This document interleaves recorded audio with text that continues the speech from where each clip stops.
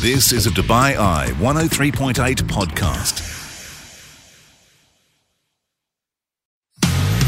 You're listening to the UAE's #1 talk radio station. This is Afternoons on Dubai Eye 103.8. I'm Helen Farmer. This is the Afternoons with Helen Farmer podcast, and we're asking, are you burnt out? With so many struggling with burnout today, we found out some of the reasons behind it. Are you at risk? And what can you do to deal with it? Dr. Sarah Rasmi, a clinical psychologist, was on hand, as well as Emma Burdett from Wild, sharing her own experiences of it.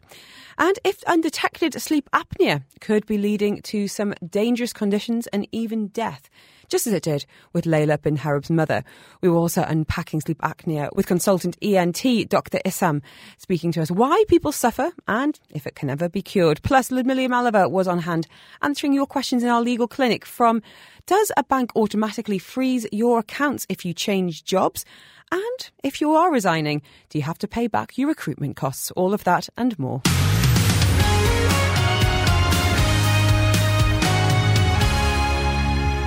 We are talking burnout this afternoon. Jacinda Ardern is the latest big name to step back from her position, citing exactly that.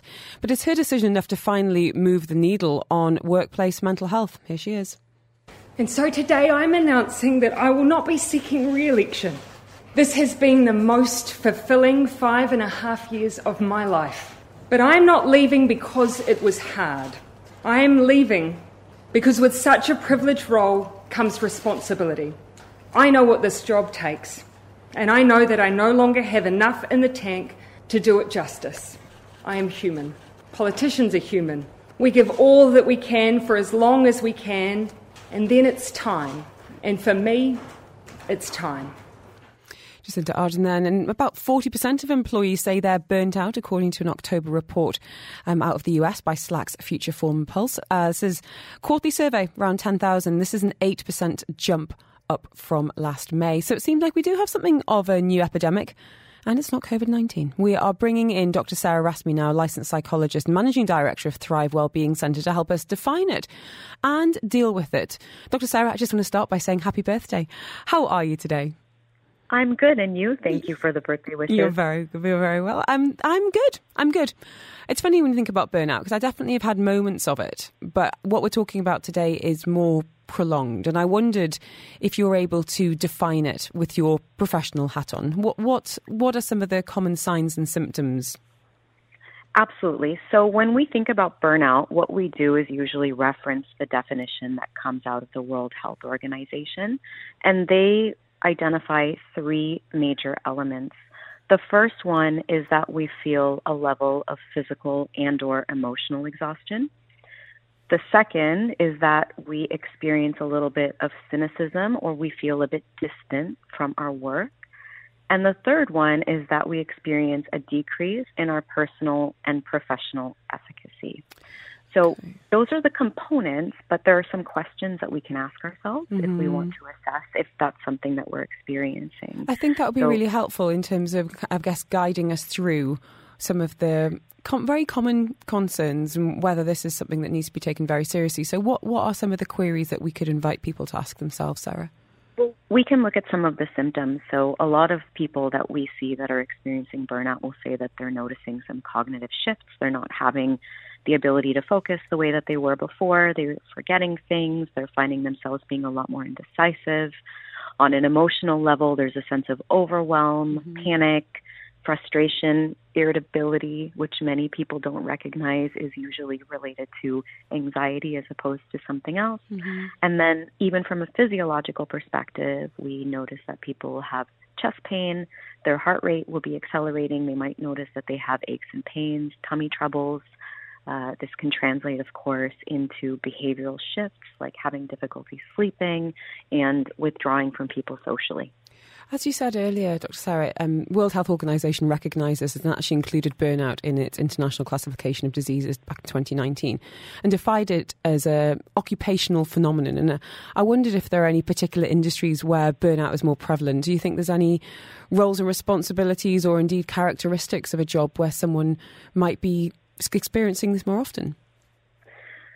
There may be, but what I can tell you based on my experience running Thrive for the past 5 years, and especially since the beginning of the COVID-19 pandemic, is that we are seeing people presenting with burnout across all industries, and especially when times are tough, when there is uncertainty in a person's individual life, in their community, in their industry, that can be a breeding ground for burnout because people feel like they need to really go a million miles a minute in order to fight that uncertainty and try to secure their position as much as possible. And I think the problem is for many people, and actually one study back in 2020 confirmed this, it said this stigma reflects the belief that most people view burnt out individuals as being less competent than those who are not burnt out. So there's still this fear around actually addressing it, to yourself or to HR, to your manager. And I want to raise a really interesting point that Jessica from Little Nomads Coaching has got in touch with me on, saying it's so important that we normalise discussing mental health. But I want to add that burnout is not limited to the workplace. Many parents, especially mothers, experience burnout. And one of the major factors is this idea of degree of individualism. This major factor of the pressure of women and parents to be perfect. And there's still this huge stigma around it, and especially women who are ashamed to open up and indeed seek help. And I think that is so true. And I think about people who are the most burnt out in my life. It's a lot of mums out there dealing with family pressures, and a lot of men dealing with the financial pressures. So it seems to be across the board, as you say, not limited to particular industries, but a combination of factors that can really compound to often devastating effect. And Dr. Sarah, I want to find out next about, what can we control? What boundaries can we put in place? How can we recognise this in ourselves and take positive action?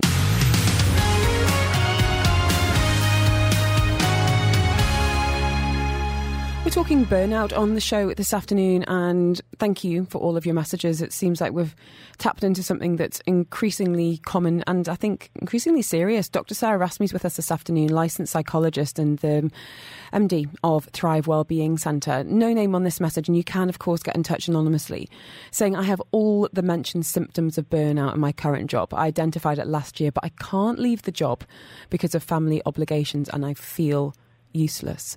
Dr. Sarah, if someone came to you in clinic saying exactly this, what kind of questions would you be asking, and what kind of advice would you give to anyone else that's feeling the same as this listener?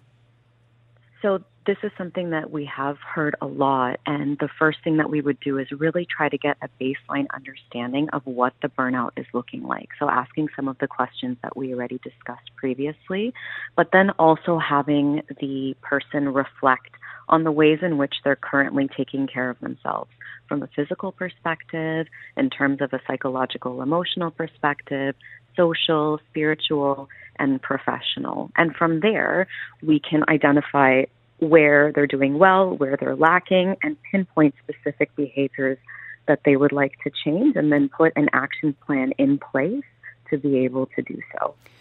Dr. Sarah Rasmu, I read one psychologist claim that burnout is often related to an inability to set good professional and personal boundaries. So simply changing jobs will not solve the problems. What's your take on that? I agree that changing jobs is not necessarily going to solve the issues, and I agree very much that one of the things that we need to do is have more realistic expectations for ourselves and also make sure that we have a healthier work environment.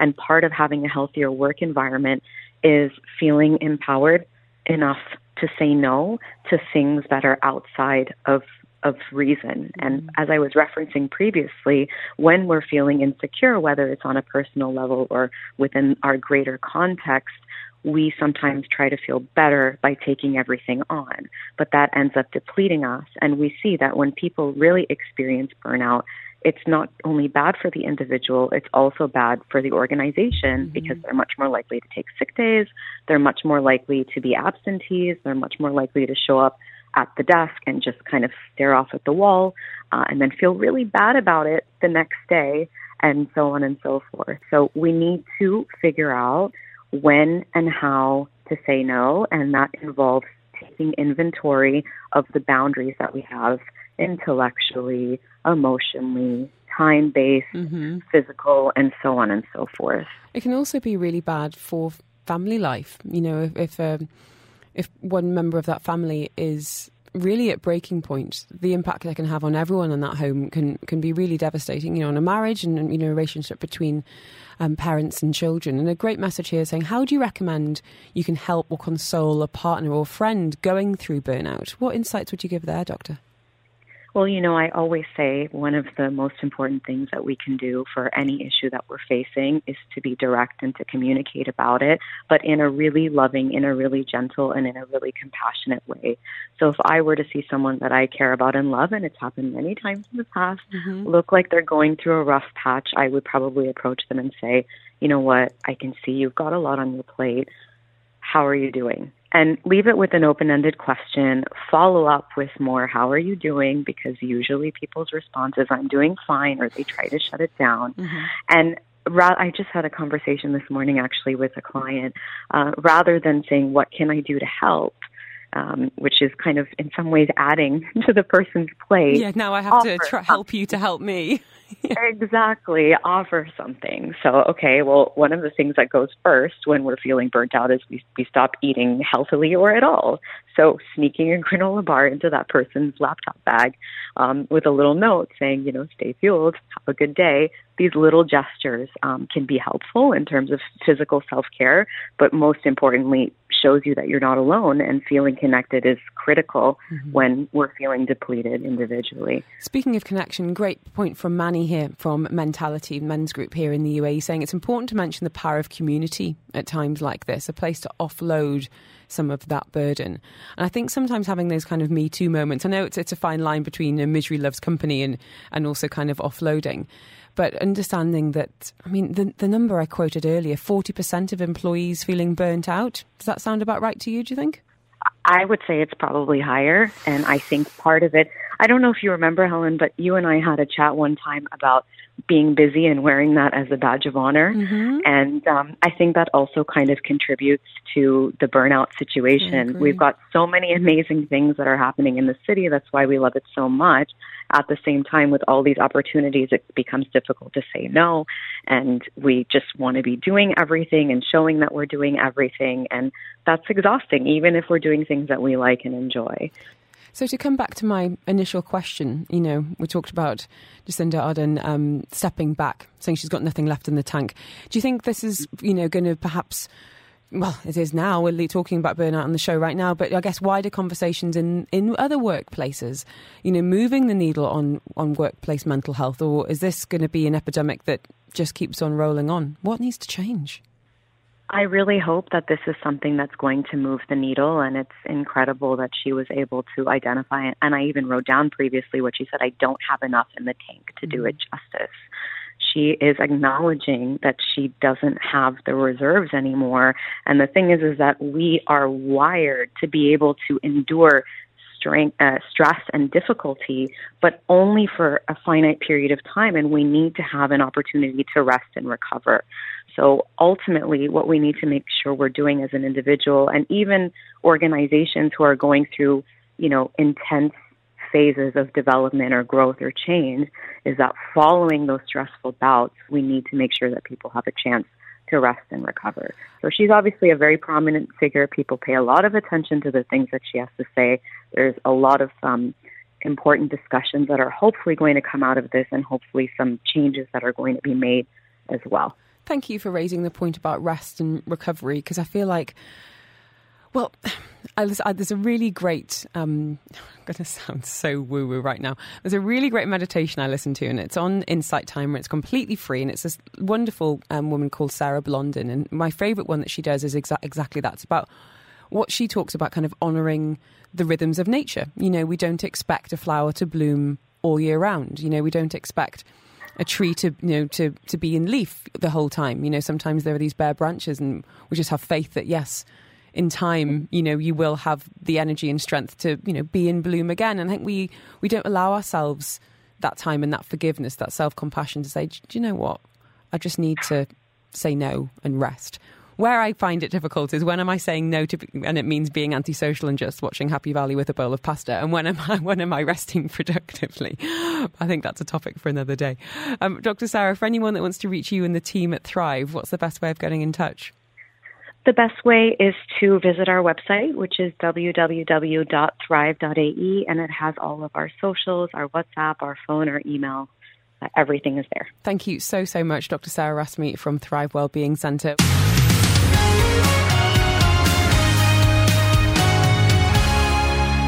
We're talking burnout on the show today, and thank you for all of your messages, your questions, your concerns. We were in conversation just then with Dr. Sarah Rasmi, licensed psychologist, and joining us now is Emma Burdett. She's the founder of WILD, that's Women in Leadership Deliver.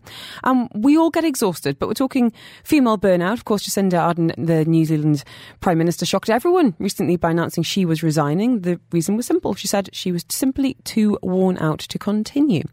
So Emma is an expert on gender equality, a transformational coach as well, and she's also experienced burnout firsthand. What was your take on Jacinda Ardern's resignation? Do you think she did the right thing? Yeah, absolutely. And thanks. It's great to see you again. And you. But I think that when we are exhausted and burnt out, we can't give to the best of our ability. And I think it's true leadership, which is demonstrative of setting a precedence, of, enough is enough and it's time to move on, and being very authentic with integrity. I liked how open she was about it, because I think it gives permission for other people to say, do you know what, I feel the same. And, there's nothing worse than hating your job, for one thing. There's nothing worse than feeling like you're not doing a good job in a job you love, when you feel like you're not able to deliver. And that can be a paid-for job, that can be, parenthood, lots of things coming under that umbrella. Can I hear about your own burnout? Because I have to say, we've had so many messages today. A lot of people have either had a tough time or are currently going through it. What was your experience, Emma? Yeah, absolutely. So I've experienced burnout firsthand, and it is actually a really, really scary space. So at the start of last year, I executed 4 world-class events in 4 months, was running to different meetings. I was so excited to be quite a new entrepreneur. And I was emotionally, physically, completely exhausted and working all hours God sends. And I actually fell off a stage during a keynote in tears. So quite serious. A male mentor of mine was at the event, kind of swooped me up, sat me down and said, "Are you all right?" Of which I was like, yeah, of course, I'm fine. And, it was the apathy, I think, and the detachment and actually depression, which lasted not only weeks, it lasted months. And, I took myself off to Sri Lanka, and I stumbled across an article, and it's amazing how the universe gives you the right thing at the right time. And it was about burnout, and it said that burnout is categorised by detachment, decreased sense of accomplishment and emotional exhaustion. And that was, you were like, tick, tick, tick. That's exactly what I've got. So then what? I think this is where so many people struggle. It's like, I've identified I'm burnt out, but I've got these pressures on my shoulders. We just heard from a listener there saying, I'm burnt out of my job, but I need to make that money for my family. And I think that's a very real situation for an awful lot of people. Yeah, would love to be like, okay, we're going to, go on a retreat or change jobs or, cut back on some roles and responsibilities. But, real life gets in the way. Yeah, sure. I don't think anything is worth our mental health and well-being. And I always, when I coach women, it's about taking time for us, even if it's half an hour a day. I'm a huge advocate for implementing habits and rituals. And I think that we just have outdated systems, social conditioning. We jump up, swig a coffee, run out the door, work, and then it's Groundhog Day. And how we set ourselves up for success is actually carving out, even 30 minutes a day to have meditation, gratitude journal, listening to an inspiring podcast. Because as the saying goes, you can't pour for an empty cup. And a lot of women I coach, they are on the edge and close to burnout, and it's not worth it. It's very serious. Do you feel like men and women experience burnout differently, Emma? Yeah, I think that men have a sort of thing where they just keep going and they push and they strive. And that's also, a thing with I think, autocratic, masculine style leadership. I do think it can affect women slightly more, but then, we are hearing more and more of men having mental health issues. Well, it's really hard to judge, isn't it? Because there's still a lot of stigma around it. As I said earlier, one study showing that there's still stigma around the perception of burnout, that someone who admits they're burnt out is seen as less competent, which is nonsense, but I understand the mentality behind that. So it's hard to get a real read on the numbers, even of genders on it, because, as we say, not many people are willing to put their hand up and say, I'm struggling, I need help, this situation's not working for me.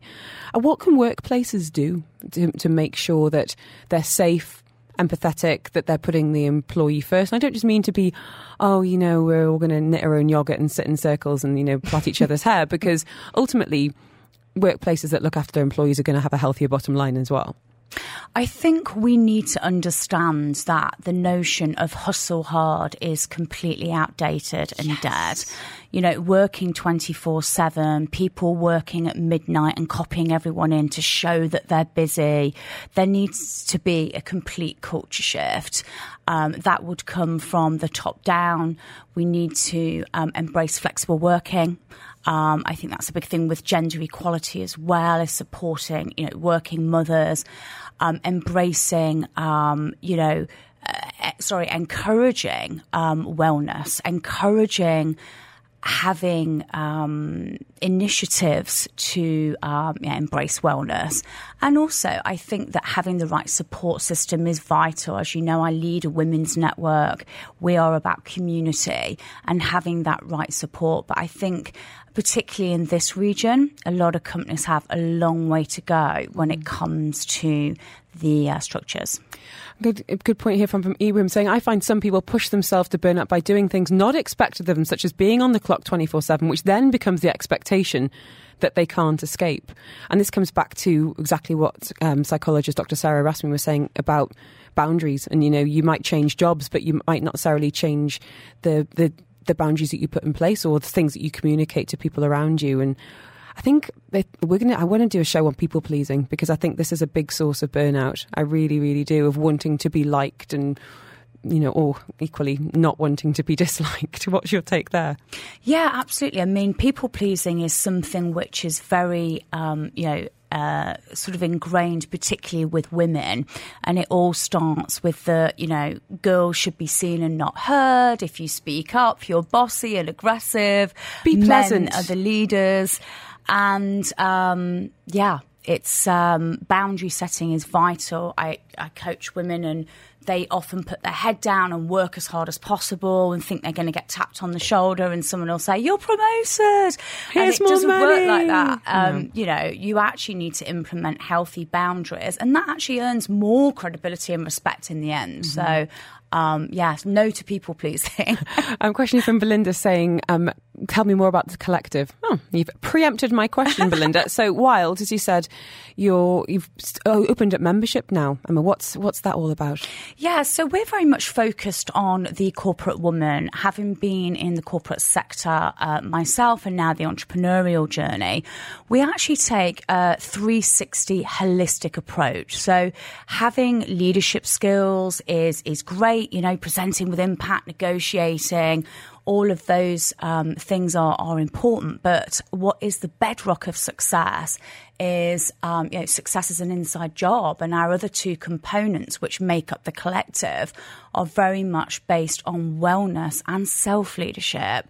And combined, we are aiming to get women to learn mastery when it comes to balanced success. Mm-hmm. So it's something that we've been working very hard on behind the scenes.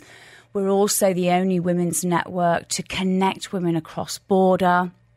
We're launching it in Riyadh at the end of Feb. And do then not get burnt out. But I actually carve time in my diary now for joy. And it's something that I get my clients to do. So I start by saying, what's your joy? Write a list on Sunday what your joy factor is. and plotting it in your diary. There's a new book actually out that's on my list. It's called Micro Joys, which I think I've not heard of that. Awesome. It's brand new. It's by Cindy Spiegel. Just googled it. It's the practice of uncovering joy and finding hope at any minute. And I love this because it is these little things that add up to this sense of well-being and happiness. And I'm not just talking about, skipping through a field, but that sense of, I'm feeling pretty good in my life and I've got things to look forward to. And that might, as I said, be an episode of Happy Valley tonight, or it might be, seeing a friend, or it might be a meeting I'm excited about. But taking that time to recognise this is actually pretty good. Yeah, and I think we should make feeling good our number one priority. That's something that I'm, a big advocate for, particularly with my clients. Make feeling good your number one priority and taking time to have that joy and fun, because ultimately that's, the best state to actually attract our desires. So we're messaging, who is the speaker on with Helen right now? It's Emma Burdett, speaking to us from Wild. I want to just quickly come back. We've only got a minute, but I want to ask you about, if it's not hustle hard, what should we be aspiring to for the year ahead? I've actually got a new mantra, and it's something that I'm embodying more and more, which is do less, attract more. Sounds good. And I think, how? Well, I think that we can, without getting too metaphysical, we can tap into our subconscious mind. We can work on raising our vibration, which gives us more clarity and more focus, so that we don't have to hustle hard into points of exhaustion. Mm-hmm. We can actually do less and attract things that come to us. So it's something that I embody. It's something I get my clients to, and it works. For anyone that wants to find out more about Women in Leadership Deliver, your network, Emma, what's the best way of getting in touch? Yeah, so my website is www.wildwomenlead.com, and you can always find me on LinkedIn, where I'm very active. Good for you. I hate LinkedIn, so kudos to you. If you can teach me how to use it one day, that'd be fantastic. If you do want Emma's details, drop me a little message saying Wild, and I will connect you on the SMS. Emma, thank you so much. Thanks, Helen. Take care of yourself. Lovely to hear you're so busy, so productive, but I don't want you back in 6 months talking burnout on personal experience. Thank you so much. Thank you. Send the word Wild if you want those details.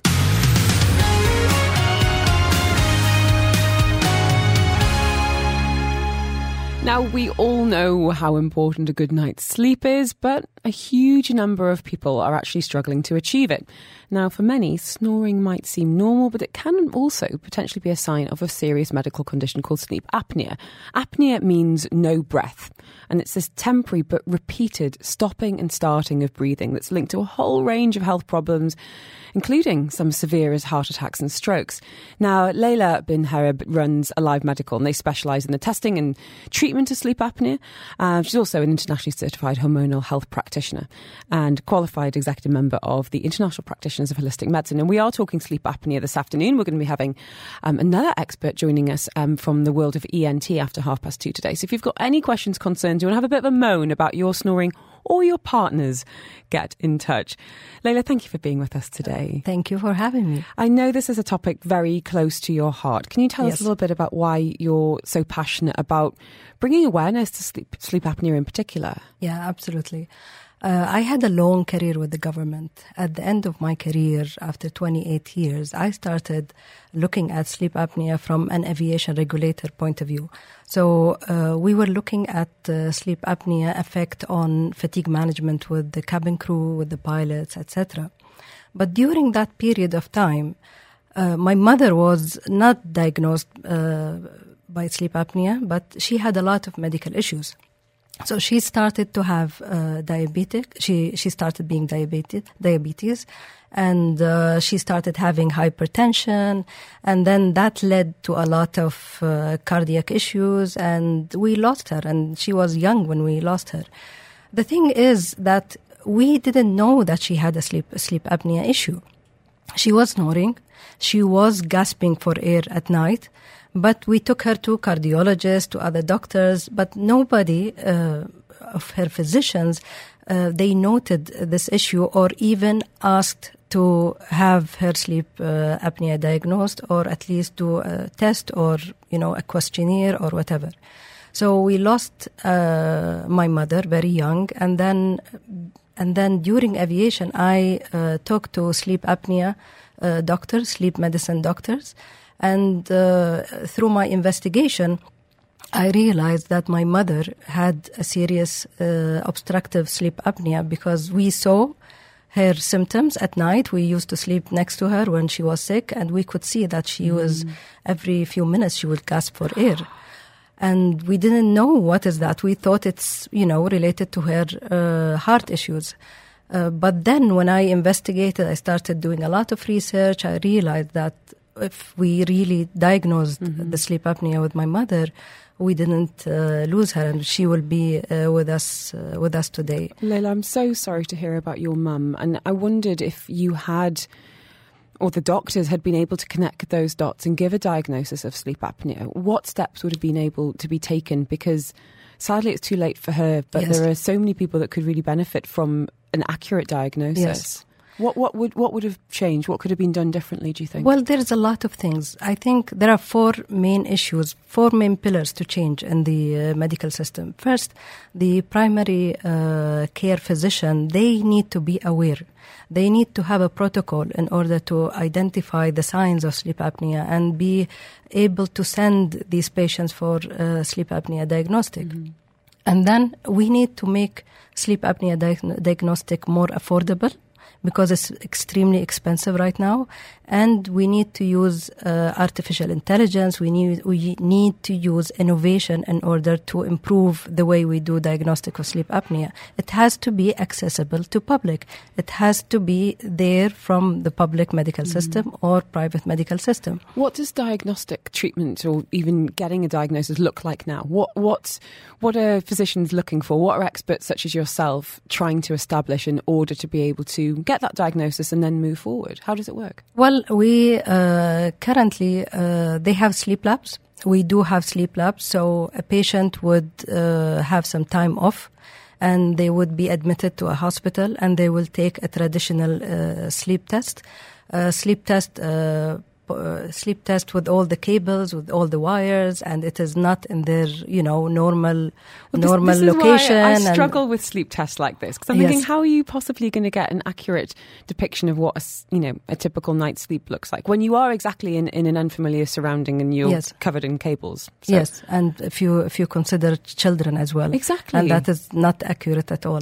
So. This is exactly my mission. When I left the government, I retired. I started to do a lot of research. I researched all the technology available around the world. I researched the regulation about sleep apnea. I looked at the holes, at the gaps in the medical system, and especially when someone coming from from another regulatory sector, which is aviation, and goes into medical regulation. It's always when you have someone outside the system can really have, an analytical eye to look at the holes, look at the gaps. And so I've seen a lot of things that has to be improved. There's a lot of improvement areas in our system, especially when it comes to technology and innovation in diagnostic. So I also researched and had a partnership with a company who is using artificial intelligence in order to diagnose sleep apnea. So they are looking at the mandibular movements and their algorithm and their home sleep test. And that is something was amazing, especially for children, because the number of cables and the number of things attached to a child, it was very minimal. Only 2 cables on their jaw and then on their forehead, and the machine is very small. It's a tiny machine that the child does not even notice while he's sleeping, and they sleep in their own crib, in their own bed, so they don't feel that. It's not foreign. Yeah. It's not foreign for them. It's not uncomfortable for them. So you are really able to measure the right sleep cycle.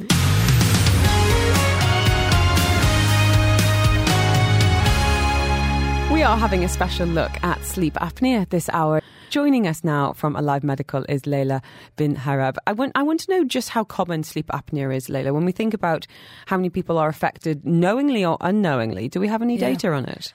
The last data we got from the American Sleep Association, which is basically 23% of the population, they have sleep apnea. Wow. And actually 20% of those people are diagnosed. So 80% of sleep apnea around the world is undiagnosed. Wow. Which has huge impact. It's got a huge impact on their individual lives. I'm sure their family lives. Yes, and the absolutely. healthcare system as well.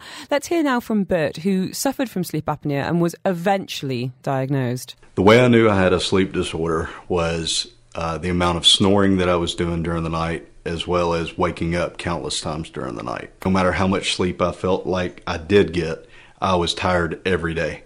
Whether I went to bed early or late, no matter how long I felt I had slept into the day, I constantly felt tired.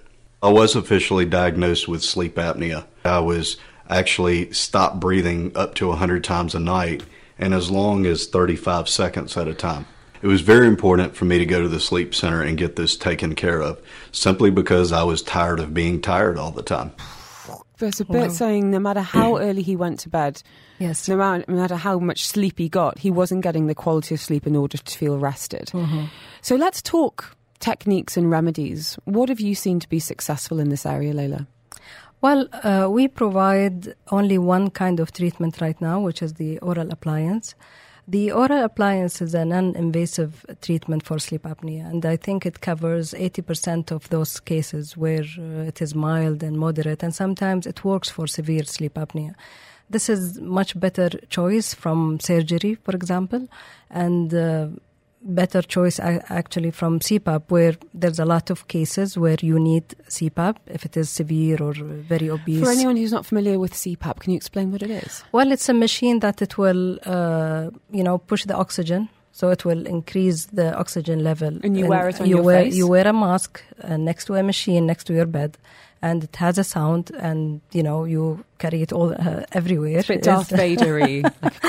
Absolutely, it's not. It's not the favorite treatment, especially for married people, because it really affects their marriage. Mm-hmm. Who wants to sleep next to someone? Romantic. No, not at all. So an appliance would be more suitable. And for what these does that look like? Can you explain how it's used, what it looked like? Yes, an appliance is similar to a night guard, but for up and down teeth, and it has a connector.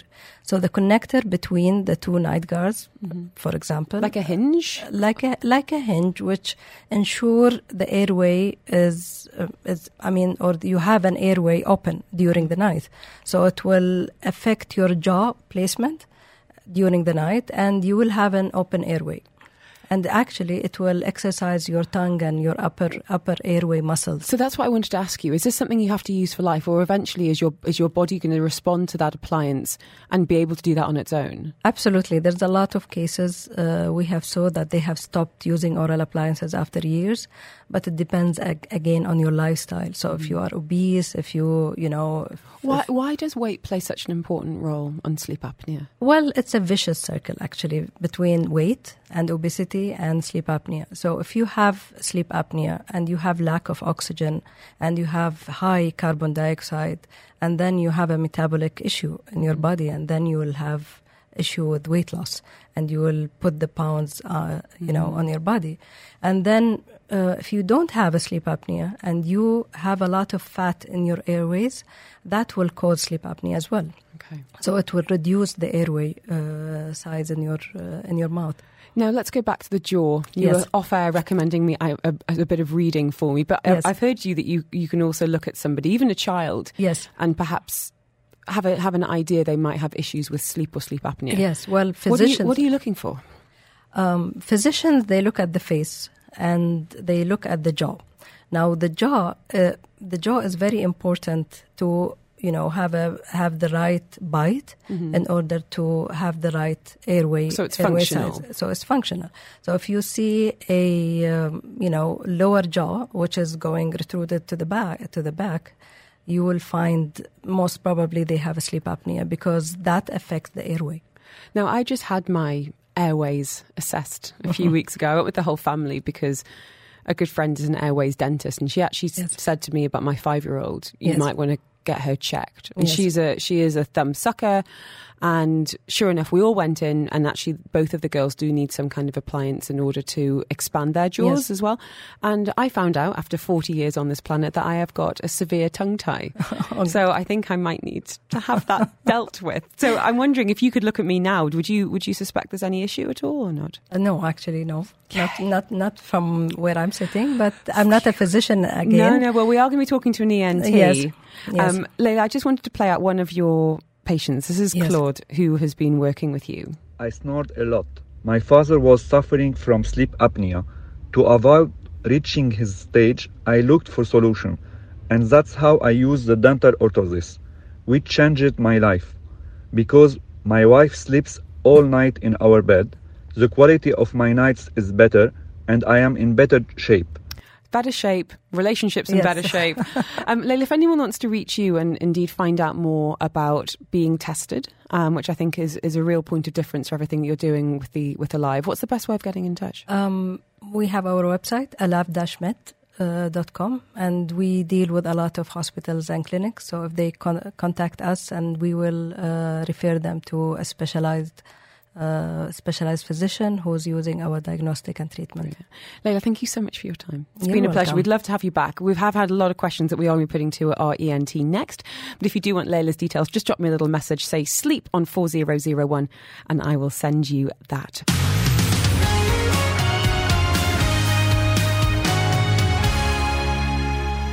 We're talking sleep on the show today, specifically not getting enough of it or not quality sleep. Sleep apnea is the hot topic, and many of you getting in touch with questions and concerns. So we're bringing in the ENT. Dr. Issam Alakchaka is with us. He's a consultant ENT surgeon at Al Zahra Hospital. We've stolen him away from theatre to answer my questions and yours about sleep apnea. Dr. Issam, thank you so much. I wanted to ask you, medically speaking, what is exactly happening within the nose, the throat, for it to be called sleep apnea compared to someone who just snores a bit at night? Yeah, good afternoon. Sleep apnea actually is something happened that your breathing is stopped for more than like 10 seconds when you are in a normal sleeping. The difference between the sleep apnea and the snoring is only a sound produced by the soft tissue in the throat and the palate. But sleep apnea, it means that you are not able to breathe, you are not able to inhale the air through your chest because there is obstructive in the airway, or there is another kind of reason which is rare happening, which is central. It means that the brain doesn't give you the order to breathe.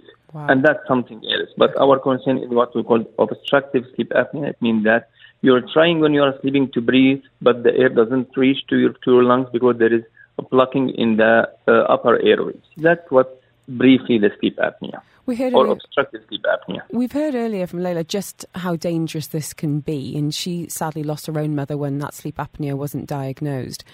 I wanted to ask you about risk factors, about demographics of people that need to be particularly clued in to their sleep and their sleep patterns. Is there a group of people that this affects more than others? Yeah, actually, in general, males are more effective than females, around like 3 to 1%. It's not like a demographic, but it's more probably it's like ethnicities. They found that in some research and statistics that, for example, the African American is a higher percentage for getting this obstructive sleep apnea than the Caucasian.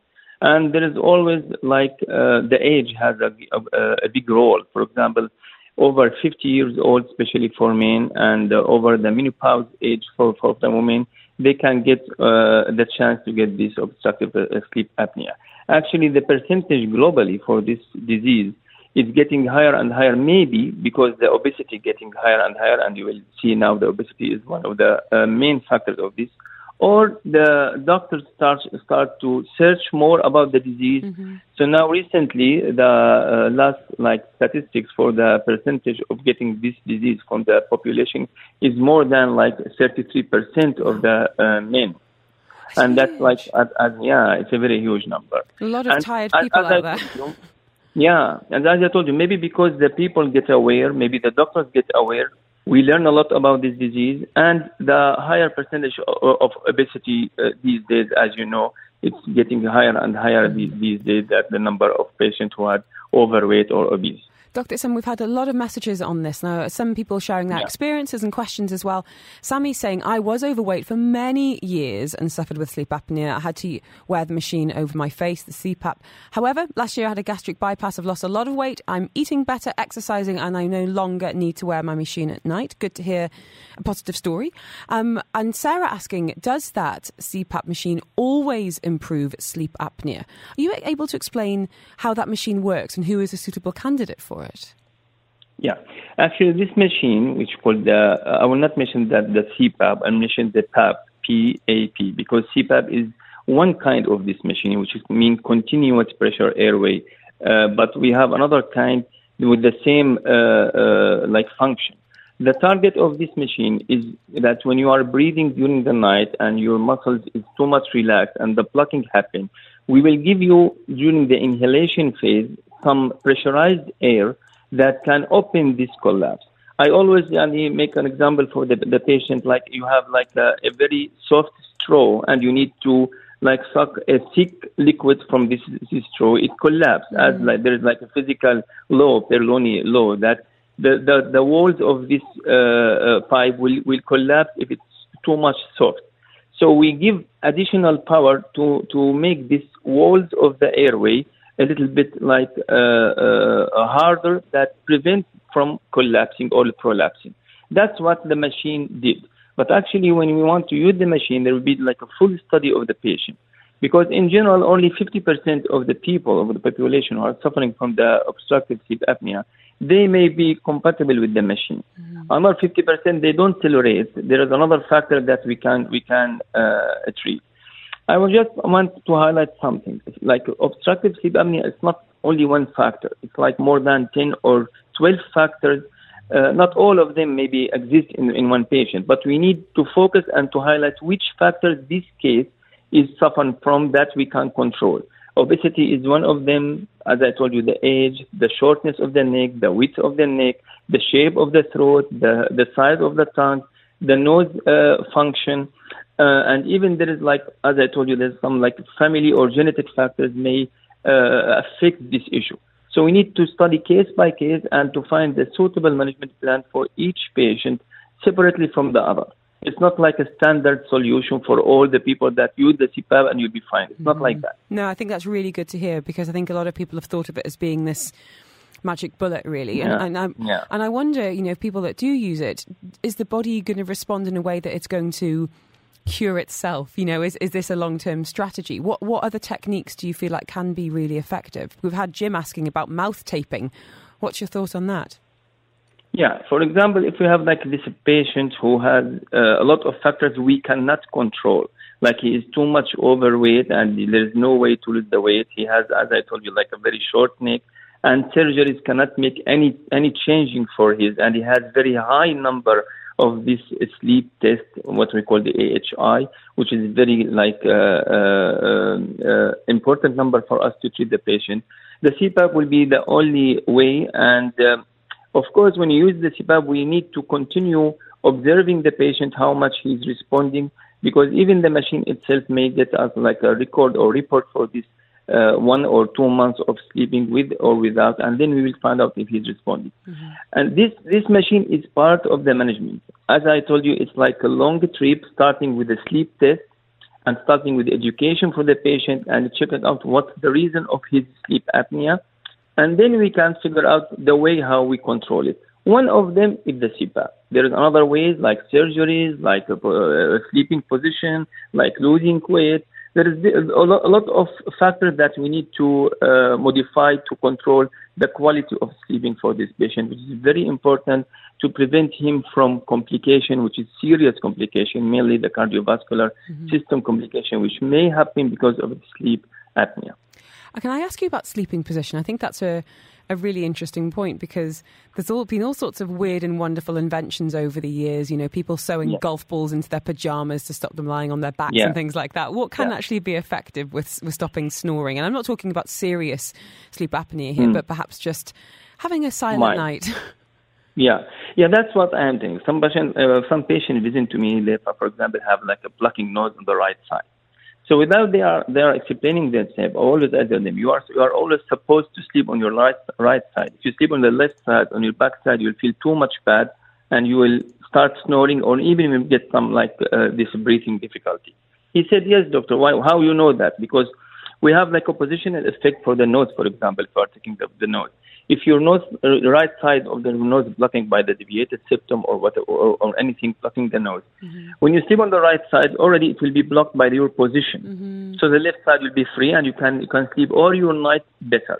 If you sleep on the left side, and because of the physiological effect for the position, your left side will be blocked, and your nose right side already blocked because of the bone or the cartilage, whatever. So you are not able to breathe from the nose. And if you sleep on your backward, both sides will be a little bit stuffy, so you'll suffer.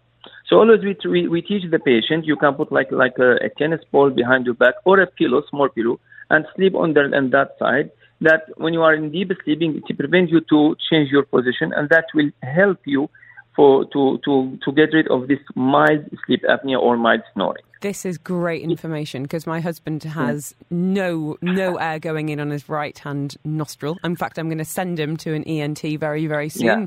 He's wearing those awful, really ugly nose turbines. I go to bed wearing my Invisalign. He goes to bed wearing his nose turbine. And I was like, well, this is marriage. This is where we are in our 40s. Yeah, but we can fix this. That's we tell the patient if he refused to do like a surgery for his nose, because nose always can be fixed. Blocking nose always can be fixed. Expect a phone call from Mr. Farmer. Dr. Issam, thank you so much for your time today. Really good to get an overview, and you can be found there, consultant ENT at Al Zahra Hospital. Take care of yourself and your patients as ever. And we will be, of course, revisiting this topic, judging by the number of messages we got. A hot one indeed.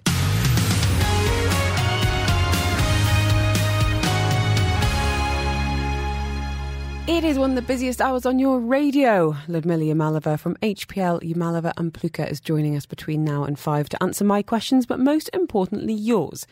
It's your live legal clinic, an amazing opportunity to get some advice, get some reassurances, have a bit of an action plan in place if you need it. We are having a special look, based in honesty, on the number of messages I've had around employee rights and the law. Ludmila Yamalova, lovely to have you with us. How are you? I am very well, thank you. Good. We've got some questions, we've got some headlines, and I've got a whole lot of text messages. Now, this actually is I'm going to go in hot. I'm going to go in hot with the message, because it actually relates to one of the talking points that you wanted to address that you feel like the UAE need to know about. And this is anonymous message saying, I have a young friend who's just started working in Dubai as a trainee, is on 6-month probation. They've told her that she doesn't get medical insurance whilst on probation. I believe this is illegal. So I wondered if you could outline for us, is it mandatory for all employees, all residents, to have Dubai health insurance? So it depends on where you are in the UAE. So one is there's no federal law in the UAE requiring health insurance for all residents across the UAE. So there's no federal law. However, there are a few Emirates that have this, they have their own law requiring health insurance. And those Emirates are Abu Dhabi and Dubai. Abu Dhabi has had this law for longer than Dubai, but Dubai introduced its first law in 2013. It's already 10 years, so it's not so new anymore. But in Dubai, yes, there's a specific law that requires for all residents in Dubai to have health insurance. Now, it's related to residency and not employment status. But in the case of employees, because to work here legally, they would, in most cases, would have to be sponsored by their employers or by their companies. And thereby, in order for them to be sponsored, their companies would have to provide them with health insurance by law. And I will tell you, if they're working here legally, in most cases, in order to apply for an entry permit for an employee, the company would have to submit a proof of health insurance. So it's almost the immigration and employment here that are tied in. So in order for the company to apply for an employee to work in the UAE for an entry permit, they would first have to submit a proof of health insurance. Okay. And now that's one. Two, in most cases, as far as Dubai is concerned, so in other words, you cannot really not apply this law, because the system in Dubai is built in such a way that there's kind of an automatic enforcement of the health insurance. However, I do often hear from a lot of employees saying that they don't get insurance, that their company did not apply for them for the health insurance. And I think it's a little bit of an incorrect statement. I think what companies do is that they get their employees the most basic health insurance policy, and they don't even notify them. And there are a lot of options like this. It's just sort of like a simple form that the employers need to fill out as part of the residence permit. And so they don't even share that copy of that insurance with employees, and employees don't even know about this insurance because it's so basic. But there is, in fact, a health insurance in place which will cover all those employees in emergency situations. However, this only applies to those employees who are working here illegally, which means they actually have an entry permit and have an employment visa. For those who are working here on so-called probation visa without an actual visa, that's a different problem because that's against the law. Okay, Ludmila, thank you for that. Really good clarification. If anyone wants any more follow-up on that, get in touch. Let's talk contracts. Lots of questions coming in for you, Ludmila, at this hour. Message here saying, I'd like to know, with the changes in employee contracts so that unlimited contracts are no longer possible, when's changing from unlimited to limited, will that change your gratuity? Big question for a lot of people, Ludmila. What do you say to that? Yeah, so there's several parts to that question. One is the timing. I guess 2 is the requirement of amending the contract, and 3 is the end of service.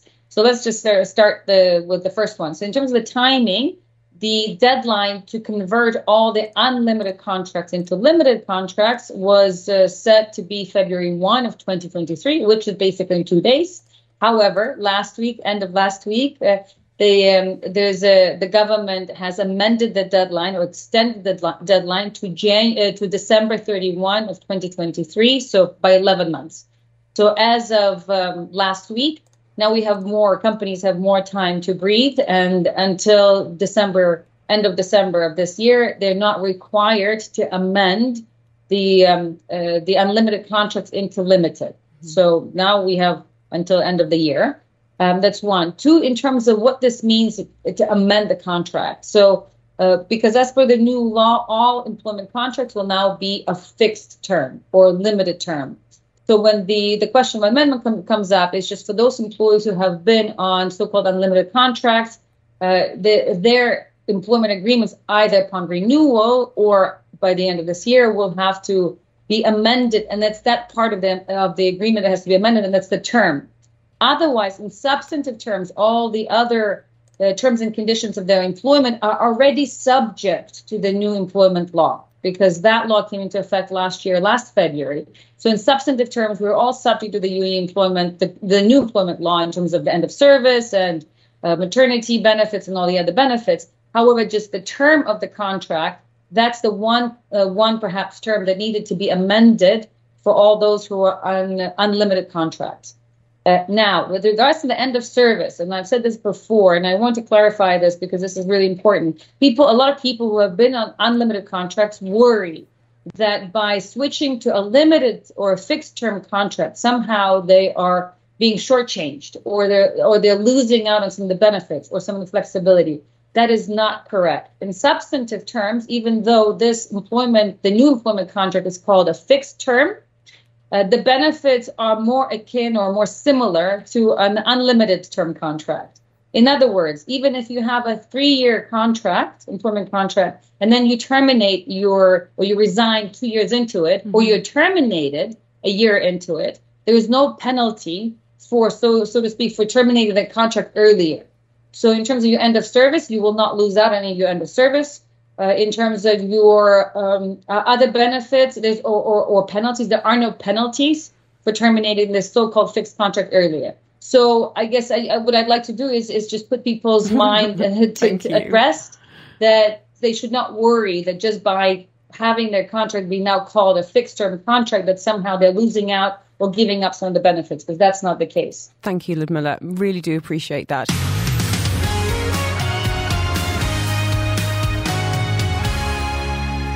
Joining us live, Ludmila Yamalova. We have stolen away from her practice at Yamalova and Pluka to answer my questions, but most importantly yours, on all sorts of employment law questions. And we're going to try and get through as many as humanly possible. We might need to slow her down if you're listening on the podcast. We are going to be tackling some of the hot topics and taking your questions on 4001. T has been in touch saying, "Hi both, I want to resign from my job. My contract says if I leave within a year of starting, my company will charge me 10,000 dirhams to recoup recruitment costs. Can they do this?" How short do you want the answer to be? No, they cannot. Good. That's against the law. That so is the employment law is very clear that companies have no right to deduct any amounts of money or to expect the employees to pay for any recruitment costs or visa costs or any other costs. So it's illegal even if there's a contract in place.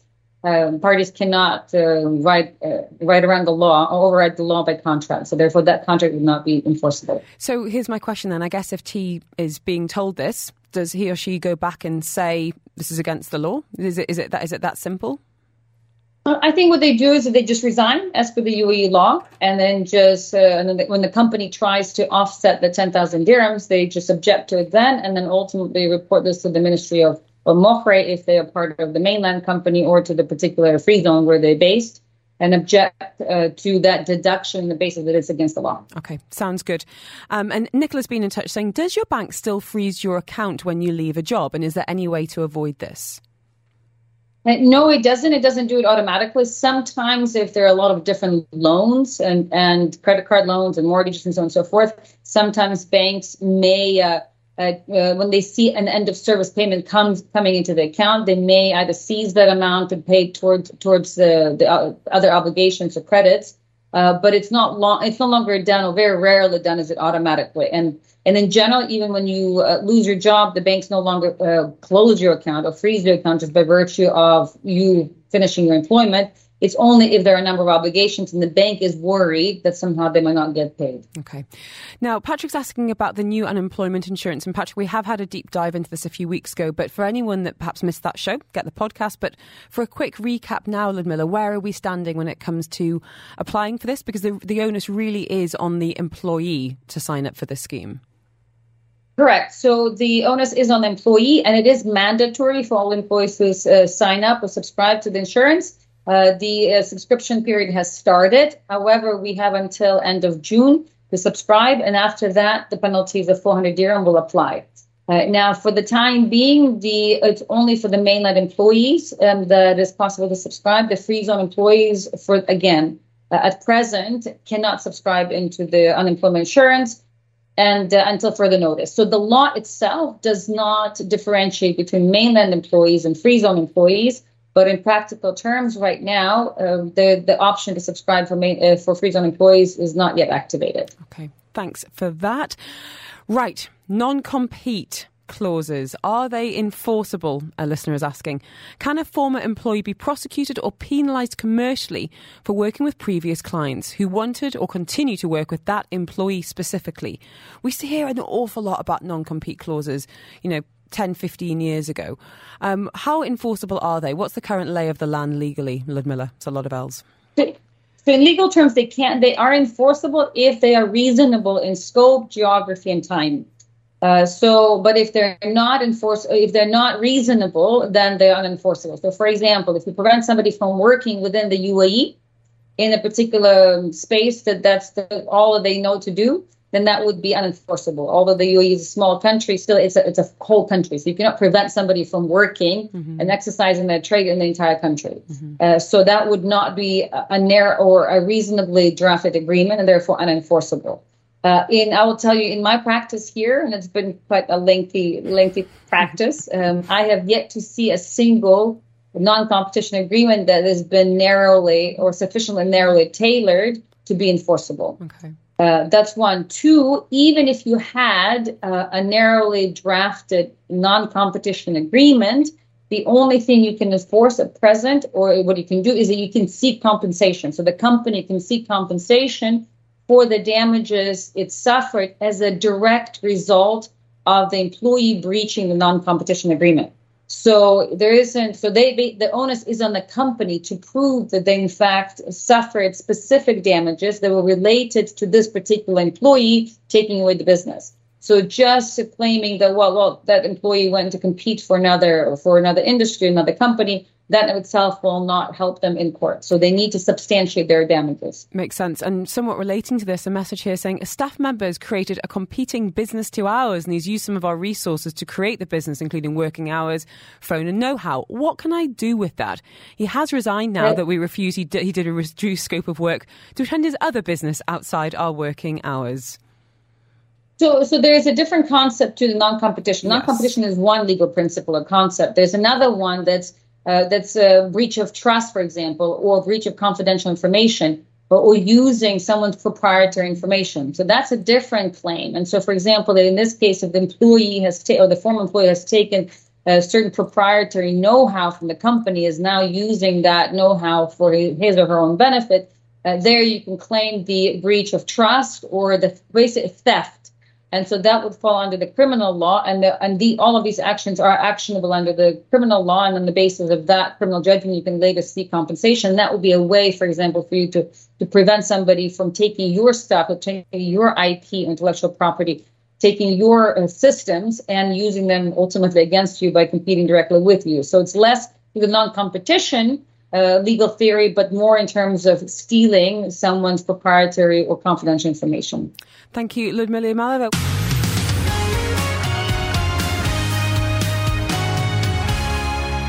Joining us live on the line from Yamalova and Plough, it's Ludmila Yamalova herself. It's your free legal clinic here on Dubai Eye 103.8. And I tell you what, it's a busy one. We are having a special look at employment law, and many of you getting in touch looking for clarity on certain guidelines, but also specific questions you might have relating to your job, your contract, your company. 4001 if you need some advice on the show today. A message here, anonymous, and as I always say, that's absolutely fine. Saying, question, can an employer claw back a part of incentive or bonus payment if some of the conditions of the payment, such as continued service, have not been met? I've resigned before completing the required period of employment. Please keep me anonymous. Does that make sense, Ludmila? It does, and it really depends, because something like that, any kind of bonuses or commissions can be structured, and I have seen this before, as advance payments. And advance payments would are still contingent upon compliance or meeting of certain requirements. And therefore, if those requirements are not met, then yes, contractually, legally, there is, and again, it depends on how the clause is drafted, but certainly there's an argument, a legitimate argument for the employer to expect at least part of that payment back. Okay, so it is feasible. Okay. Let's talk about other possibilities in terms of feasibility. This time from an employer saying, our staff asked us to renew the visa and in 6 months started misbehaving and is now resigned. Do we have a way to claim back the renewal fees? The fee is too high, and for a small business it's difficult to spend the same fee to employ new staff again. Is there a solution? No, so that's just cost of running a business. And I tell you myself, as I run a business myself, and I know the pain and the burden of having to pay all these fees to be able to work legally, but that's just cost. That's the cost of running a business. And so the law is very clear that the obligation for treatment costs and visa costs are the obligation of the business or the company and not the employees.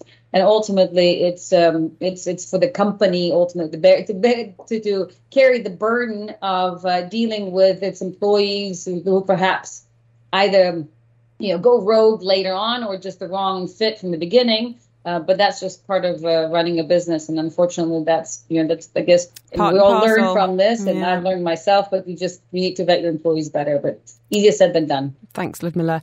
A message here, and we were just talking earlier about contracts. No name saying, I requested from my company 10 years instead of 3 years limited contract. Told them if not approved, they can end the relationship. No answer from them yet. Will I be liable or fined for missing the government deadline 1st of Feb? I'm in semi-government, no Ministry of Labour card or contract. The company is registered with Dubai Immigration. Thank you.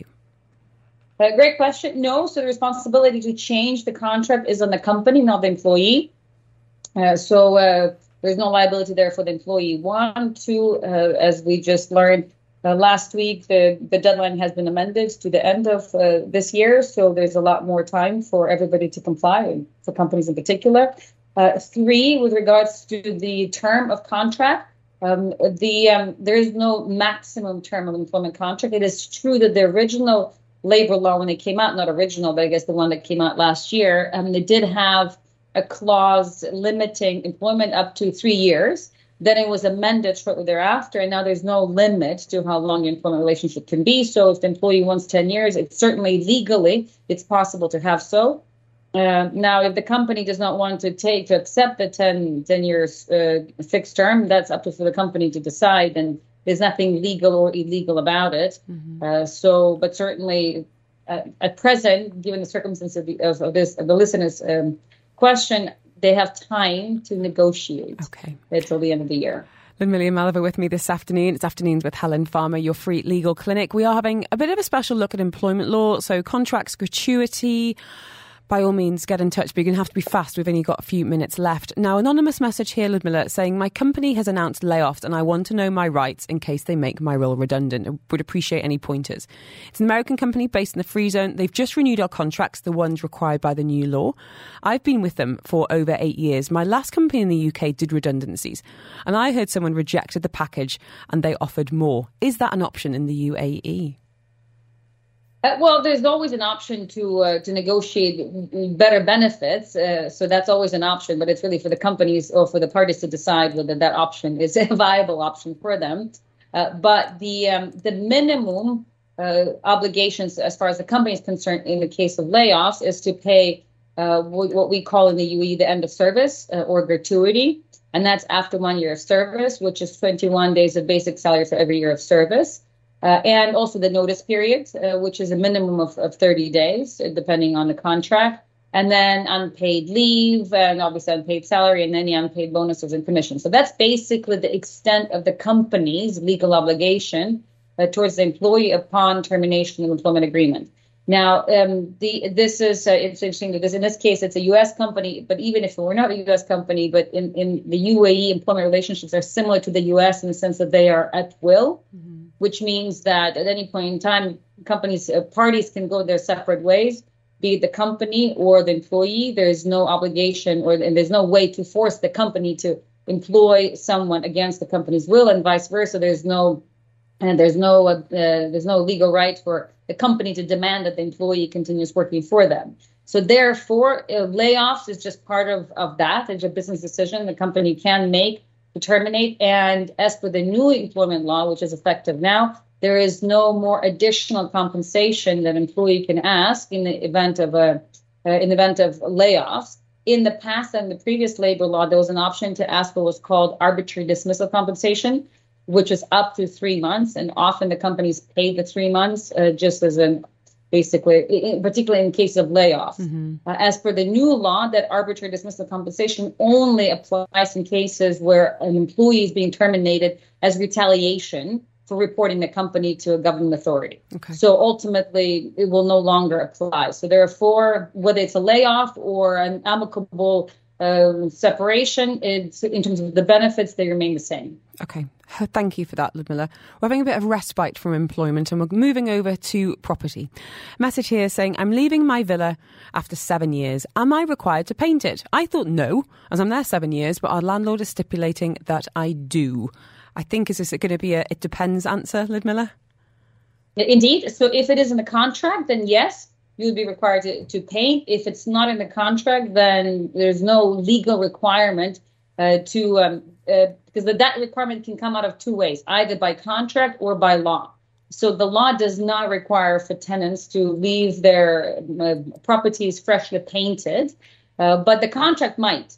And so since the law does not provide for it, but in this particular case, the contract does not provide for it either, then there's no legal grounds for the landlords to expect or demand for the tenant to repaint the villa fresh. So the burden is on the landlord to prove somehow that they should have the right to deduct perhaps portion of the security deposit towards painting the villa. But again, the burden is on the landlord, and it's not at all automatically assumed that just because the tenant lived there for 7 years, he needs to leave the villa fresh, or that he needs to leave the deposit behind. Okay.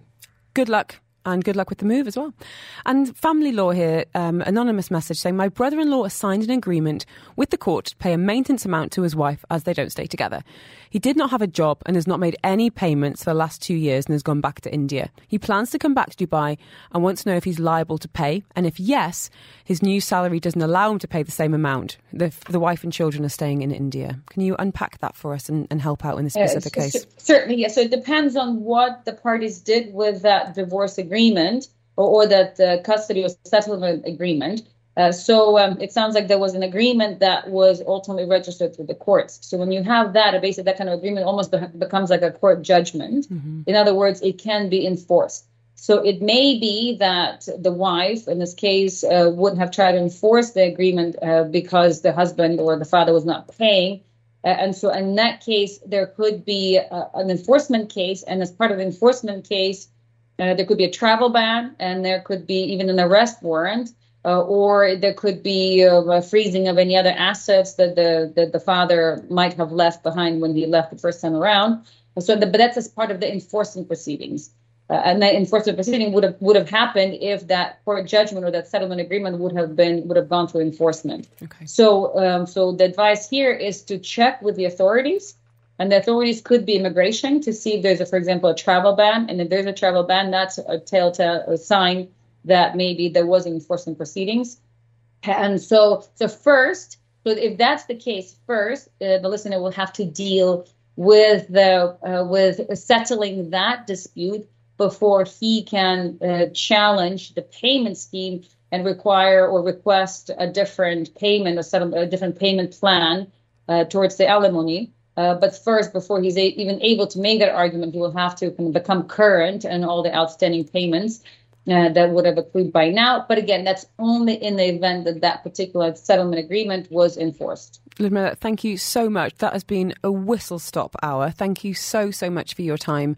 So much expertise. If anyone has been affected by any of the issues we've been talking about, or indeed someone in your life would benefit from listening to that, the podcast will be available very, very shortly indeed. In the meantime, you can find Ludmila Maliva across social media. She keeps you up to date with all the headlines, answers questions, and of course is live with us every single Monday afternoon. Ludmila Maliva, thank you so much. Really, really do appreciate your time. Get back to that busy practice of yours.